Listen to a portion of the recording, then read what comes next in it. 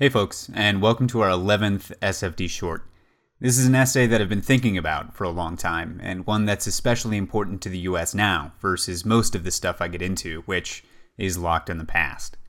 Remember, help me out, share the show, and check out the news and analysis cast that's up at patreon.com/safefordemocracy. For now, let's abolish the army. I'm John Coombs, and this is Safe for Democracy. You will not be able to stay home, brother. You will not be able to plug in, turn on, and cop out. You will not be able to... Yes, our progress has been uneven. The work of democracy has always been hard. It's always been contentious.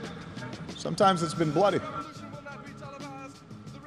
I have saved this one opportunity to speak briefly to you about the mindless menace of violence in America, which again stains our land. And I sometimes wonder why we Americans enjoy punishing ourselves so much with our own criticism. This is a pretty good land. I'm not saying you never had it so good, but that is a fact, isn't it? In Iraq, a dictator is building and hiding weapons, and we will not allow it. This is a different kind of war. There are no marching armies or solemn declarations. Its goal to defeat American power. No one, no matter where he lives or what he does, can be certain who next will suffer from some senseless act of bloodshed. There's a time when the operation of the machine becomes so odious, makes you so sick at heart that you can't take part. You can't even passively take part. And you've got to put your bodies upon the gears and upon the wheels, upon the levers, upon all the apparatus, and you've got to make it stop. And you've got to indicate to the people who run it, to the people who own it, that unless you're free, the machine will be prevented from working at all. The revolution will put you in the driver's seat. The revolution will not be televised, will not be televised, will not be televised, will not be televised. The revolution will be no rerun, brothers. The revolution will be live.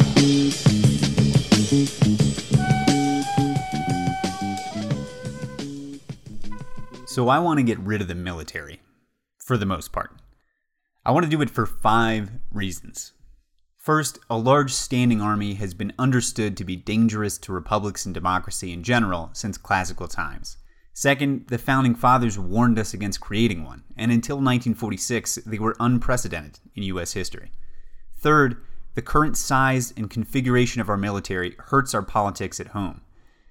Fourth, it hurts our security abroad. And fifth, because a smaller military would serve both our defense and our democracy better. Way back, when the Romans were still around and the Roman Empire was still a republic, there was a man named Gaius Marius, and Marius realized a solution to a problem that Rome itself was just beginning to grasp. You see, Roman government and institutions had been set up for the maintenance and defense of a city-state, but Rome had since grown to be a major power, dominating southern Europe and the Mediterranean world. And leaving government aside, the military problem that they were running into was a lack of quality troops. Under its original laws, only citizens could serve in the Roman legions, and those citizens had to supply their own gear, swords, spears, shields, and armor, out of their own pocket, or they had to be equipped en masse by some wealthy aristocrat. And because of a confluence of factors, Rome was running out of citizens who were wealthy enough to serve the growing needs of a burgeoning empire. Not only that, but the ad hoc nature of the legions in the Republican period was hampering Rome's ability to make war. Armies were called up for particular campaigns out of the mass of eligible citizens, and at the outset of any given war, they were little better than a militia. They reached their greatest fighting effectiveness at the end of the fighting for which they'd been called up, and then they were disbanded again. It was a poor way to organize an army for an empire that was finding itself constantly at war on the far-flung frontiers. So Gaius Marius devised a solution. His army reforms, which are part of a larger group of reforms that maybe didn't have so much to do with him, but maybe had something to do with what the state was doing anyway, his army reforms opened up auxiliary positions in the legions to non-citizens, and passed the costs of training and equipping the legionaries onto the state.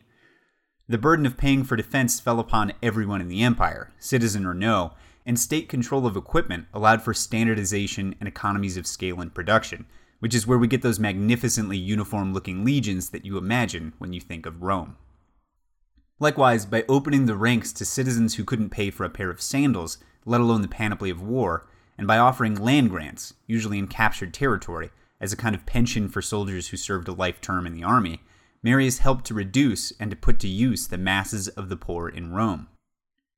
It was an incredibly effective solution, and it led, within a couple of generations, to the destruction of the Roman Republic. Legions kept permanently under arms and rewarded out of their conquests developed tighter loyalties to their generals than to the state, as their booty and their retirement packages came to depend more and more on the success of those commanders in battle. There are a lot of other factors, and you can go to Dan Carlin's newest hardcore history or his older ones about the fall of the Republic for those, but soon enough, armies became the political instruments of Rome's politician generals, and before long you were looking at triumvirates, civil wars, crossings of the Rubicon, and Augustus Caesar kicking off the empire. The dangers that standing professional armies posed to the stability of republican governments was a long-held truth for classical scholars, and when classical scholarship resurfaced in the Renaissance, their opinion continued to be the guiding one. Our own founding fathers fell strongly on the side of opposing these kinds of forces, what T.R. Fehrenbach in my show from a few weeks ago also called legions. In fact, much of what the founders saw as laudable in the English state, the monarchy from which they'd broken away, was its subordination of the military to the legislature, and the prevention thereby of the maintenance of large professional forces during peacetime. From Federalist No. 26, written by Hamilton, quote, "In England, for a long time after the Norman conquest, the authority of the monarch was almost unlimited. Inroads were gradually made upon the prerogative, in favor of liberty, first by the barons, and afterwards by the people, till the greatest part of its most formidable pretensions became extinct. But it was not until the Revolution in 1688, which elevated the Prince of Orange to the throne of Great Britain, that English liberty was completely triumphant.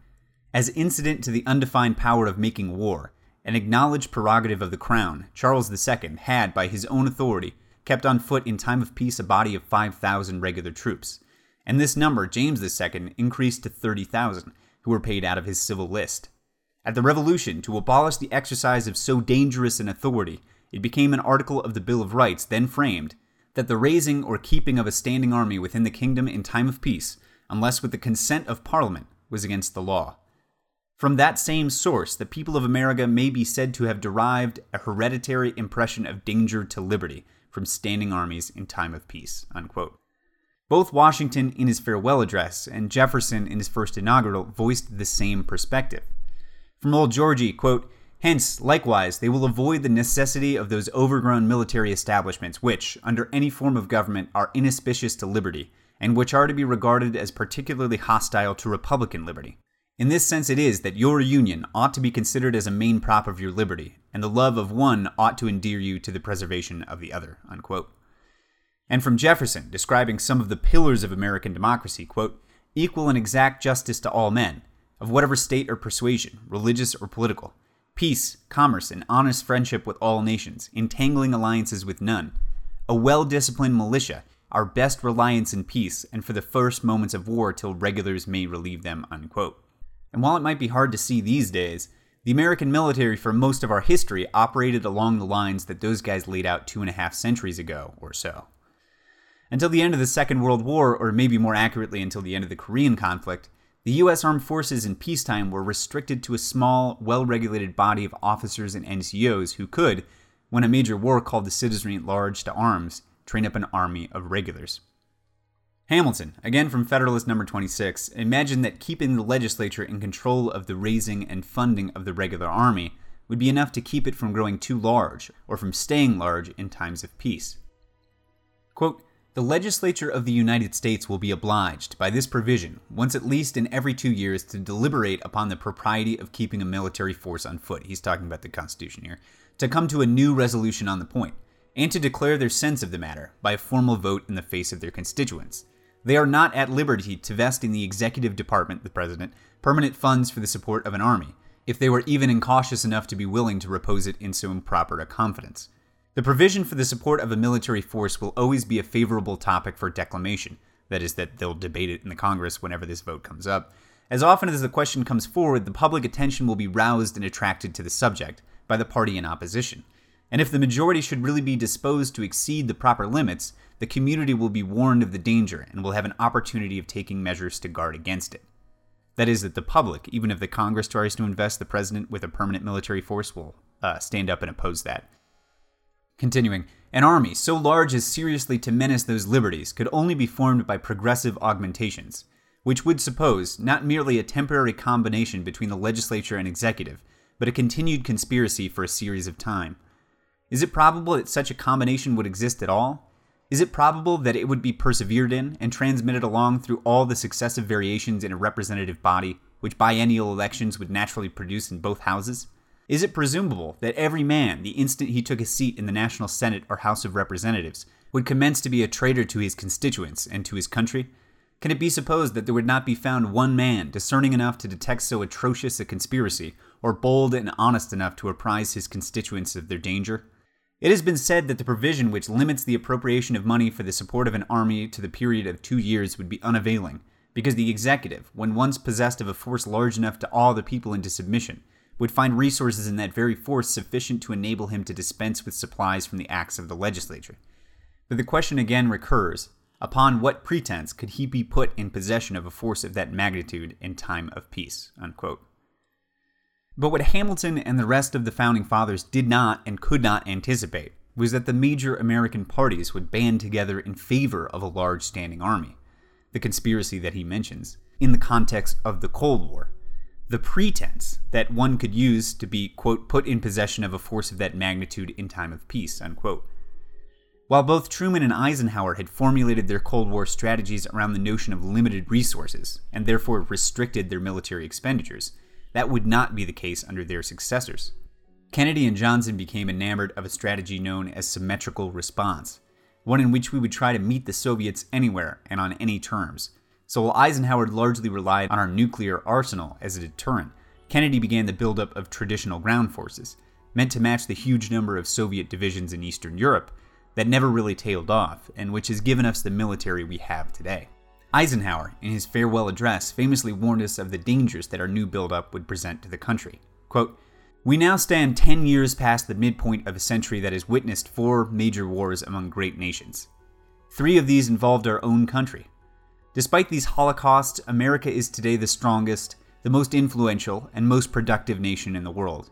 Understandably proud of this preeminence, we yet realize that America's leadership and prestige depend, not merely upon our unmatched material progress, riches, and military strength, but on how we use our power in the interests of world peace and human betterment.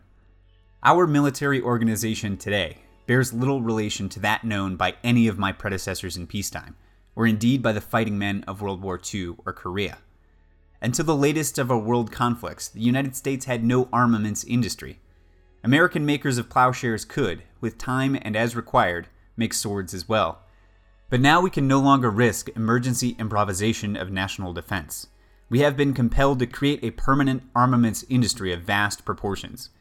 Added to this, 3.5 million men and women are directly engaged in the defense establishment. We annually spend on military security more than the net income of all United States corporations. In the councils of government, we must guard against the acquisition of unwarranted influence, whether sought or unsought, by the military-industrial complex. The potential for the disastrous rise of misplaced power exists and will persist. We must never let the weight of this combination endanger our liberties or democratic processes. We should take nothing for granted. Only an alert and knowledgeable citizenry can compel the proper meshing of the huge industrial and military machinery of defense with our peaceful methods and goals, so that security and liberty may prosper together." Unquote. But almost as soon as Ike was done speaking, we as a people forgot what he'd said and forgot to worry about and to safeguard against the further buildup of that military-industrial complex and the influence that it would push into our politics. Our buildup and maintenance of a force designed for the 2.5 wars that Kennedy and McNamara imagined necessarily led to the military-industrial complex and all of the negative effects that Eisenhower mentioned in his address. While I think we're still some ways away from a Roman-style breakdown of government in favor of the generals, Kelly and Mattis and McMaster in the White House notwithstanding, I think it's more than fair to say that our military is bad for us and bad for our politics here at home. In the first place, there's spending. President Johnson once said that, quote, "I want to be the president who educated young people to the wonders of their world. I want to be the president who helped to feed the hungry and to prepare them to be taxpayers instead of tax eaters. I want to be the president who helped the poor to find their own way and who protected the right of every citizen to vote in every election. I want to be the president who helped to end hatred among his fellow men and who promoted love among the people of all races and all religions and all parties.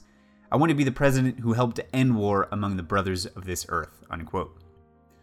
Johnson did not become that president because of commitments he'd made to the war in Vietnam, and we've never seen another slate of programs like the Great Society, in part because we devote upwards of 50% of discretionary spending every year to defense, more than the next 11 countries combined, and more as a proportion of GDP than nearly everyone but the Russians, the Saudis, and a handful of other states we definitely don't want to be emulating. Some of that spending is not just expedient but necessary, like the upkeep our nuclear arsenal needs to avoid becoming a danger in its silos. Some of it is unavoidable due to the structure of the military as is. Close to 800 bases abroad need to be maintained and paid for. And the same goes for the 1.2 million men we have under arms and the 800,000 in the reserves. But some of our spending, like the $1.45 trillion we're projected to end up plowing into the new F-35, a total boondoggle of a jet plane, has been wasted in the most profligate way. Now, the reason those projects get funded, and the reason they keep happening, has to do with that military-industrial complex and its effects on our politics. The production of new weapon systems, from rifles on through to nuclear missiles, is usually distributed among different states and congressional districts, so that they work as handouts to multiple congressmen and senators, and so that then closing or drawing down on those programs becomes politically impossible. The company's being paid exorbitant sums not just to supply the US military, but to keep it ahead on any possible technological advance, even those, like sonic weapons, that won't ever get used in a meaningful way. Put those sums to work funding prodigious lobbying efforts in DC that keep the money flowing.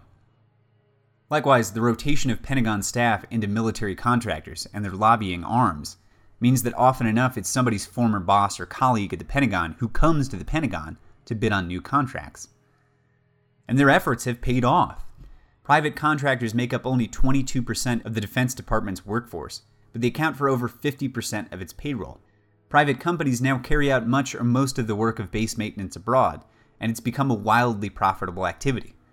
From an article in Salon in 2013, quote, "In addition, Pentagon spending on its base world has been marked by spiraling expenditures, the growing use of uncompetitive contracts, and contract-lacking incentives to control costs, outright fraud, and the repeated awarding of non-competitive sweetheart contracts to companies with histories of fraud and abuse.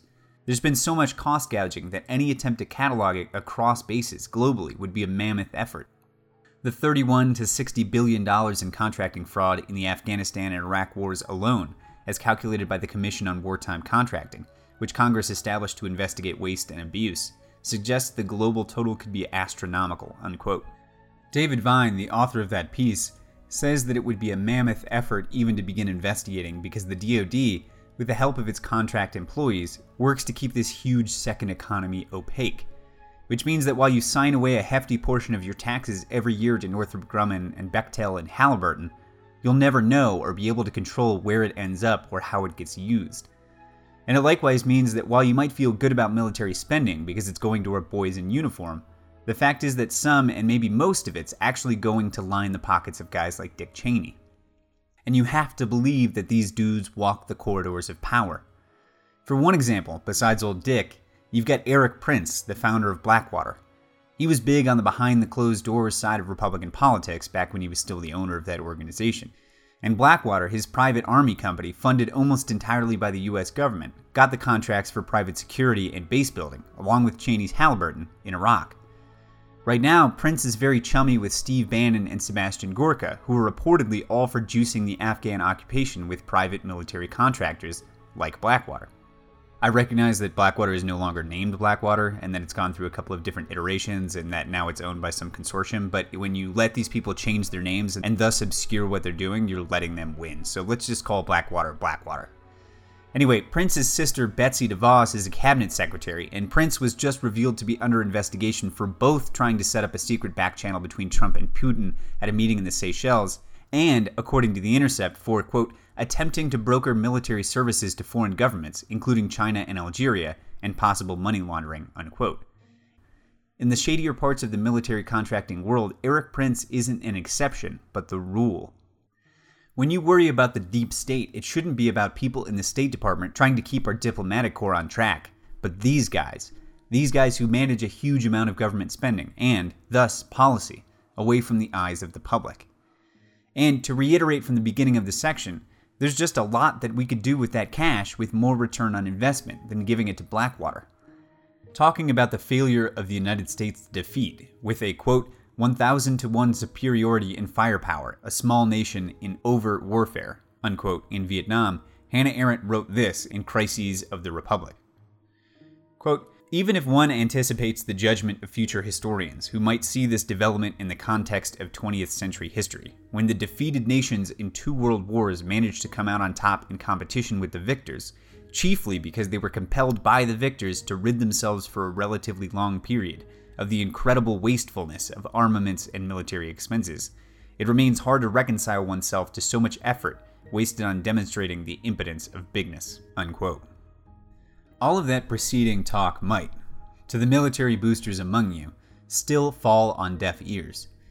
It could all be called the inevitable consequence of our large needs for national defense and our role as world peacekeeper, as distasteful as it all might be. And to a point, I understand that position. Or I would, except that the very size and makeup of our military right now and its force structure actively harm our interests abroad and our security at home. Consider just for a second that in the grand scheme of things, the military that we have and the way that it's stationed all over the world are weird. For the whole history of the Republic, we counted ourselves lucky to be isolated on the east and west by 2 oceans and abutted on the north and south by 2 largely peaceable neighbors. We were lucky because we could avoid the expense and the danger of a large military maintained even during peacetime for national defense.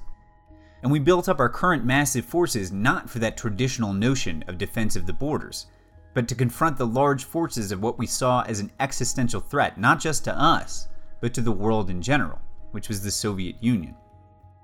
And we saw the USSR that way not because of the large Russian Empire, but because specifically of the Soviet communist ideology.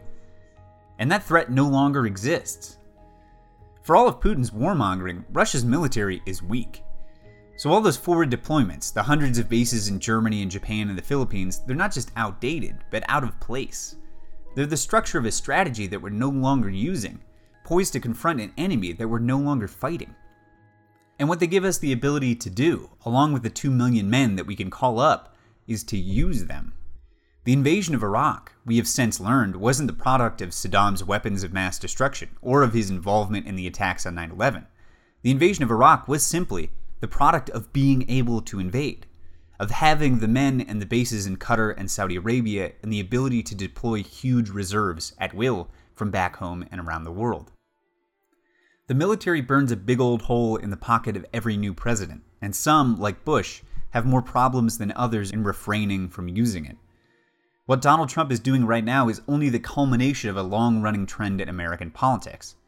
When he guts the State Department and keeps Rex Tillerson in the dark when he goes on to make military threats towards Iran, Trump's only the latest in a long line. It's an obvious thing, but if you've got a hammer and some other tools, and you keep buying bigger and bigger hammers while you throw away more and more of those other tools, yeah, everything begins to look like really easily drivable nails. Now, I talked in my short show, American Legions, about T.R. Fehrenbach's concept of legions and how they relate to our foreign policy. And what I said was that now that we have the legions that Fehrenbach envisioned, our modern, volunteer-standing, very professional military, we could go on to be a bigger and better Roman or British Empire. The size and incredible power of our armed forces as they now stand make us capable of unseating any regime on Earth and replacing it with one well-disposed towards us. We could have done it in Iraq and Afghanistan, and we could still do it there. We could do it in Syria. All that we would have to do, instead of trying to build up democracies in those places, would be to turn them into colonies, occupy them permanently, and fill them up with American citizens. And when the natives got unruly, none of this counterinsurgency stuff. Mass deportations, mass migration from the US, massacres, and pogroms. We'd have it licked in a day. The problem, of course, is that we don't want that. We don't want colonies, and we don't want the violence and injustice and moral national stains that come with them. And if we know that we don't want the second half of colonization, we may have to reckon with the fact that our military is set up to prosecute the first half, every bit as much as the Roman legions or the British redcoats were. First, we have to recognize that modern warfare is fought not against states, but non-state actors, like terrorist groups and uncomfortable hybrids like ISIS. And second, we have to realize that while China and some other countries may have large militaries, they are still, in spending terms, way smaller than ours. That they belong, even in China's case, to our economic partners, and sometimes to our allies. And that in the end, the nukes are still keeping the large peace between nations, the same as they were through the Cold War. And if all of that is the case, then a large standing army, distributed in bases all over the world, and especially in conflict regions, has to be the worst possible tool for fighting modern warfare.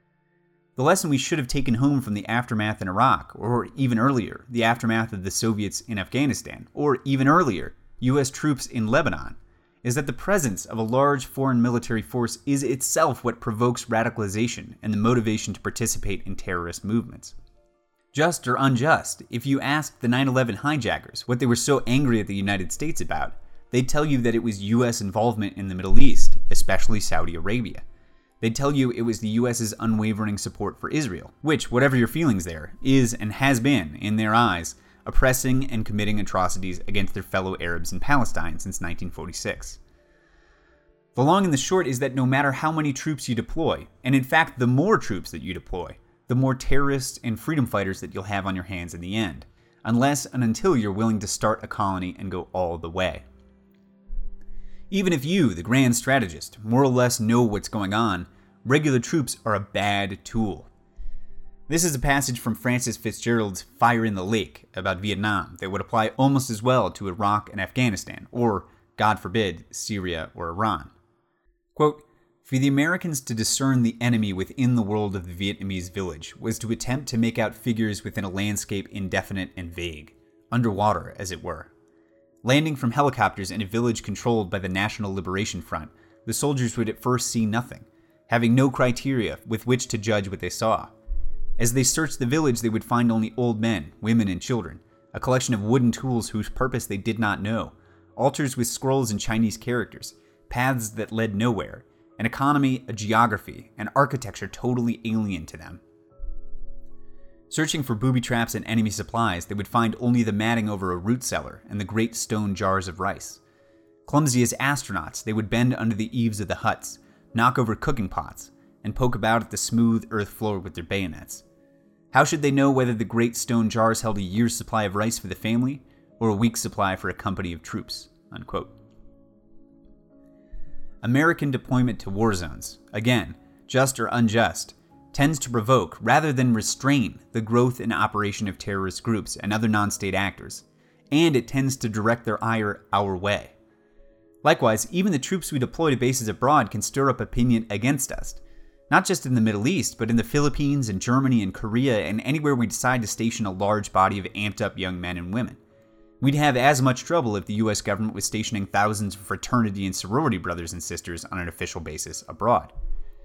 So if, in the modern world, what we mostly have to worry about are terrorists and freedom fighters halfway around the globe, and if deploying our large standing army to those places is the best way to improve those groups' recruitment and to get them to target us, then I think we have to come around to considering that apart from all of its historical problems, apart from the way it distorts our politics, and apart from all the money that we spend on it that we might put elsewhere, our military as currently devised and deployed actually decreases rather than increases our security. It's doing the exact opposite of what an army is supposed to do. So let's go back to an earlier model. If you ask me what we could do tomorrow to start rectifying the situation, there are some immediate changes that we could make. Close the bases abroad. Every single one. Every American man or woman who's on the ground in a country we're not at war with, bring them home. Then you want to work on reducing troop levels, no joke, to pre-World War II levels. Tiny, elite, unfit to fight 2.5 wars under any circumstances. At the same time, bring up somewhat the levels of more flexible and super professional bodies. The Marine Corps, Delta, Special Forces, the Airborne, etc. And likewise, bulk up the Navy just a little bit. Because what we want to do is roll back the paradigm, move to the model we had before we became the world's policemen. We want a hard core of officers and NCOs at all times who can keep training and replacing themselves, who can provide training to friendly governments, and who can, if a real war is on and the government blows the trumpet, as Fehrenbach writes, to train up a citizen army equal to the task. Quote, before 1939, the U.S. Army was small, but it was professional. Its tiny officer corps was parochial, but true. Its members devoted their time to the study of war, caring little what went on in a larger society around them. They were centurions, and the society around them was not their concern. When so ordered, they went to war. Spreading themselves thinner still, they commanded and trained the civilians who heeded the trumpet's call. The civilians did the fighting, of course, but they did it the Army's way." Unquote. I think, as Rob Morris does, that sometimes it might be handy for us to be able to put our finger on the scales of international politics, to station a carrier task force off of somebody's coast and exert a little bit of pressure, a little bit of tension. But I think the ability of the president, currently, to ramp up that tension to invasion and occupation at will, or under the long-standing AUMF from the Congress, is directly responsible for Iraq and Vietnam and a dozen other little dirty conflicts besides. Moreover, without large numbers of troops stationed around the world, allies of ours that have used the umbrella of our military to be more aggressive than we would want, like Israel with the Palestinians and the Arab world, and Japan and Taiwan, both with China, would have to resort to diplomacy rather than saber-rattling, and threatening to involve us, the United States, in a general war. I want, in other words, a military that, while it can project force through the sea and the air, is incapable, by design, of massive land invasions at the drop of a hat. That would make us unable to react to events in the world, you might say. Well, no. We could either react in a limited way, focusing on diplomacy, or turn things into a real war.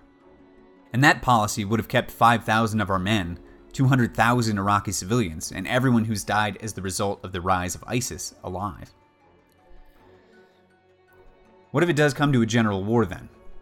Well, this is the real beauty of the new old model. If the president doesn't have a standing army at his fingertips, he has to raise one. And to raise one, he has to convince the American people that the fight is worth fighting. Which would mean it would have been tough to get into Iraq. The lies that the Bush administration spun out were enough for the Congress, for a couple of months. But they would not have been enough to raise 1 million ordinary men and women. Even further back, it's hard to imagine millions of Americans volunteering to go to Vietnam if they'd been given the choice, and if the government had sold that war on its confused and arbitrary merits. The Founding Fathers and generations of political philosophers saw in democracy a great advantage.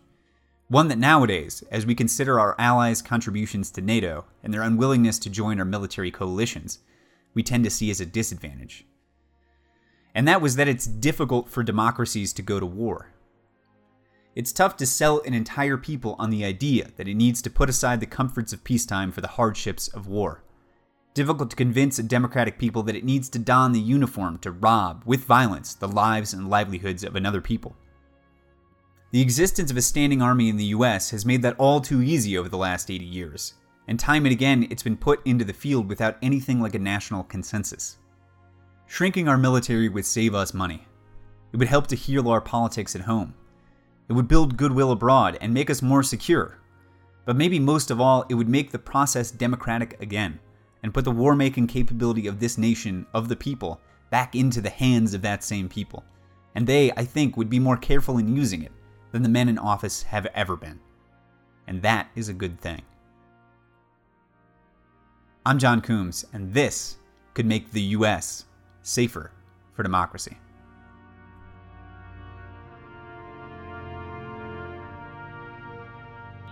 As we peer into society's future, we, you and I, and our government, must avoid the impulse to live only for today, plundering for our own ease and convenience the precious resources of tomorrow. During the long lane of the history yet to be written, America knows that this world of ours, ever growing smaller, must avoid becoming a community of dreadful fear and hate, and be instead a proud confederation of mutual trust and respect.